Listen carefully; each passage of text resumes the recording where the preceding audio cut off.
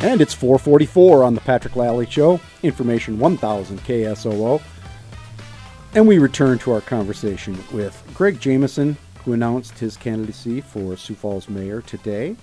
And that election, first round is April 10th, I believe. Second round, a runoff, and there almost certainly will be a runoff with eight candidates, is May 1st. So a ways to go here, but we're starting earlier than usual. Are we starting too early, Greg? You're like the last guy to officially get into this thing. Did you not want to get in this early? Right. Well, there was a few things in my way I would tell you, that a lot of people maybe didn't know. I was on jury duty from January through June. That's a federal one? No, it was in Lincoln County. Oh, really? But it's very cumbersome when you have to be on standby for them and try to plan your own vacation, your own life, let alone a campaign announcement, and not knowing if you could even be at your own announcement after you schedule it. Good. You're just doing your civic duty, right? Right, and it was very rewarding to go and do that. And then there was another few things that interfered. My father's death was a part of that. One of the last conversations that he and I had was about my announcement day and what I would say. And we should mention the late Bob Jameson, who also was on the city commission for many years. Yeah, folks may know him from that. So, right. Let's talk a little bit about we spoke earlier about the secret settlement on the Premier Center, but how do you make City Hall more transparent? I mean, what are the things you actually should do to make government more open at the city level? Right. Well, the first test you should probably ask yourself is it really worth trying to keep it secret? Because the value that the public puts in government and the trust that they instill in you, and if you threaten it by making a secret deal, you're spending capital that you maybe didn't create, that others spent years and years of time and service to create that capital. And if you're expending it by keeping something secret, while it may seem and possibly save you some money or some headache, it generally isn't worth the end, because you've expended some of your capital and now the public doesn't trust you as much. And pretty soon you're going to be standing there going, well, why doesn't anybody trust what we're doing? We're telling them what we're doing. We're telling them the truth even. But they don't trust you because you've ruined it over the years. So it's so precious, you just can't mess with it. So intentionally, you have to go overboard generally to share things that you probably are better off not to. But it's such a valuable commodity that you have to do it that way. Has your thinking changed on this you were on the council for 8 years. You've been involved for a long time. I don't know that I would have thought of you as a big open government guy when you started your career. Have you changed over time? Oh, well, certainly, you go, like a lot of people go into a part-time job on the city council from a business experience or from your own personal world, and you go, well, yeah, why would we share that detail? We want to make that private. Or let's make this decision ourselves. Let's not go through the scrutiny of the public criticizing what we've said or thought about. We should just do it like this. Yeah, you do learn it after a while. You go, you can't do it like that. And the backlash of it all, when you do and try to make some of those decisions, like executive session stuff regarding personnel matters. Yeah, that happens all the time. Right. But it's a tricky little place to be when you're trying to make other decisions. And so you do learn that you're just better off not messing around with the trust that the public has given you to handle these things. And here's the other test. When you're dealing with money, when you and I make our own little deal, we might say, well, I'm not going to tell anybody what I paid for that or what I did with that money. But when it's the public money, you have to go way over the edge to say, here's exactly what we did with your money, and here's how we spent it, so that you can avoid any dark light on that subject. Do you think sales tax revenue in the city will ever grow at 5% again? I think so. You're hitting on something that I believe is going to become one of the hotter topics in this whole election, is how to fund local government, even state government, given the sales tax growth decline that's occurred. We are going to fundamentally have to review how we fund government. And so the ag economy is in the tanks. We all know that. And those guys aren't spending money in town like they used to. As a legislator, I've been advised by our economists that don't expect any change in all of 2018.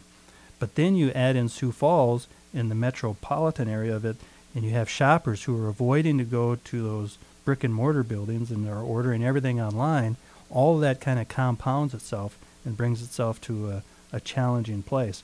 So I think once some of those federal laws get changed and all of a sudden we start collecting sales tax on merchandise bought on Amazon completely and all those other places, I think you'll see some solid growth come back. What other changes should we make, though? Should we just say, it seems like kind of it's very possible that we could win the Supreme Court case. The state could win the appeal to the Supreme Court over internet sales tax. But you can't pin all your hopes and dreams on that. What else could you change about funding city government from what we do now? Right. So think about the enterprise funds that the city has, say the water department, the water supply for the city, a huge service that the city provides.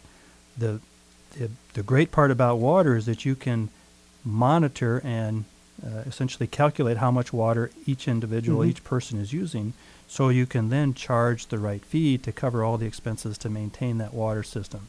Our challenge is going to be, how could we find a way to fund our roads? That's our biggest expense. How could we find a way that calculates how many people are using the roads and who's using them the most? Well, we're going to spend all our money on roads, apparently. Well, roads and utilities, right?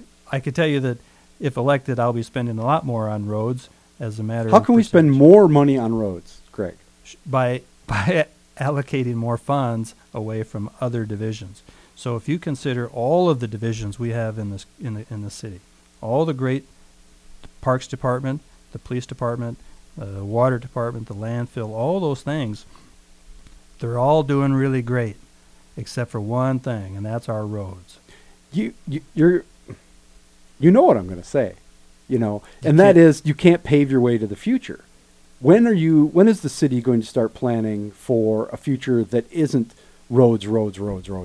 Is that the only thing we're ever going to take care of in this? Well, no. So I think you might be reading too far into that. What is my point is, when are you going to start thinking about alternative transportation and mass transportation as a part of the solution to roads? It's already there. The long-term planning that's out there includes all forms of transportation. So, and I was a part of the council when we looked at complete roads and didn't we streets. just cut the CIP for the bus system? Yeah, so there's a big problem brewing with our transit system. Yeah, that's what I'm saying. So how we're talking about all these problems with roads.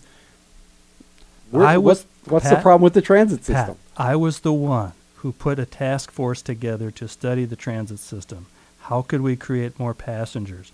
How do we rid ourselves essentially of the burden of taking care of all of the paratransit riders and the cost that's incurred in that expense? In essence, we need to find a better way to fund our transit system in order to have a transit system for the future. Which is what? Well, I've got some ideas. One is about changing the whole map of the service. Mm-hmm. We've got, I would tell you, a lousy, large transit system.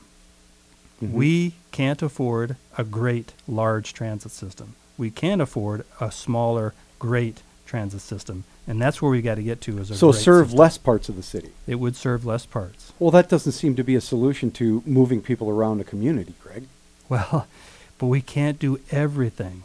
We have to find one way to fund some things, and other things are not going to be able to be funded. That's our struggle. We don't have enough money. It's always our struggle. Yes. Quickly, have we borrowed too much money? Borrowed. So here's the issue. Absolutely, we have the ability to borrow a whole lot more money based on the revenues that comes in, the tax dollars that come in. We do. We're in a great spot. We're not in a credit crisis at all. So Sure, we can, but should we? Should we is another question. Exactly. Consider this. We have $10 million of new debt service on the event center. We have a great event center. A lot of people enjoy it. It's a great asset to our community. But that $10 million takes away from the money that we can spend on public transportation. It comes from the money that we can't spend no longer on roads, new intersections. People need to know that when you borrow money, it has to be paid back, and you cannot have your cake and eat it too. What can the city do to combat poverty? The city's role is a player in all of that, I suppose, by funding all of the things that they've been funding in the past, but it's a tough spot to consider that the city is the one who's going to solve poverty. It's all of our roles as incomes rise with wages at jobs and other things. It's not the city's function to end poverty. The county is responsible for all those who cannot stay above the water. The county's role. Well, you guys have been putting it to the county for a long time. So. It wasn't me. It wasn't me who started it that way, but that is the way. We're going to come right back with Greg Jameson in whatever few seconds we have left and see if we can't squeeze a few more comments out of him. This is the Patrick Lally Show on Information 1000 KSOO. You keep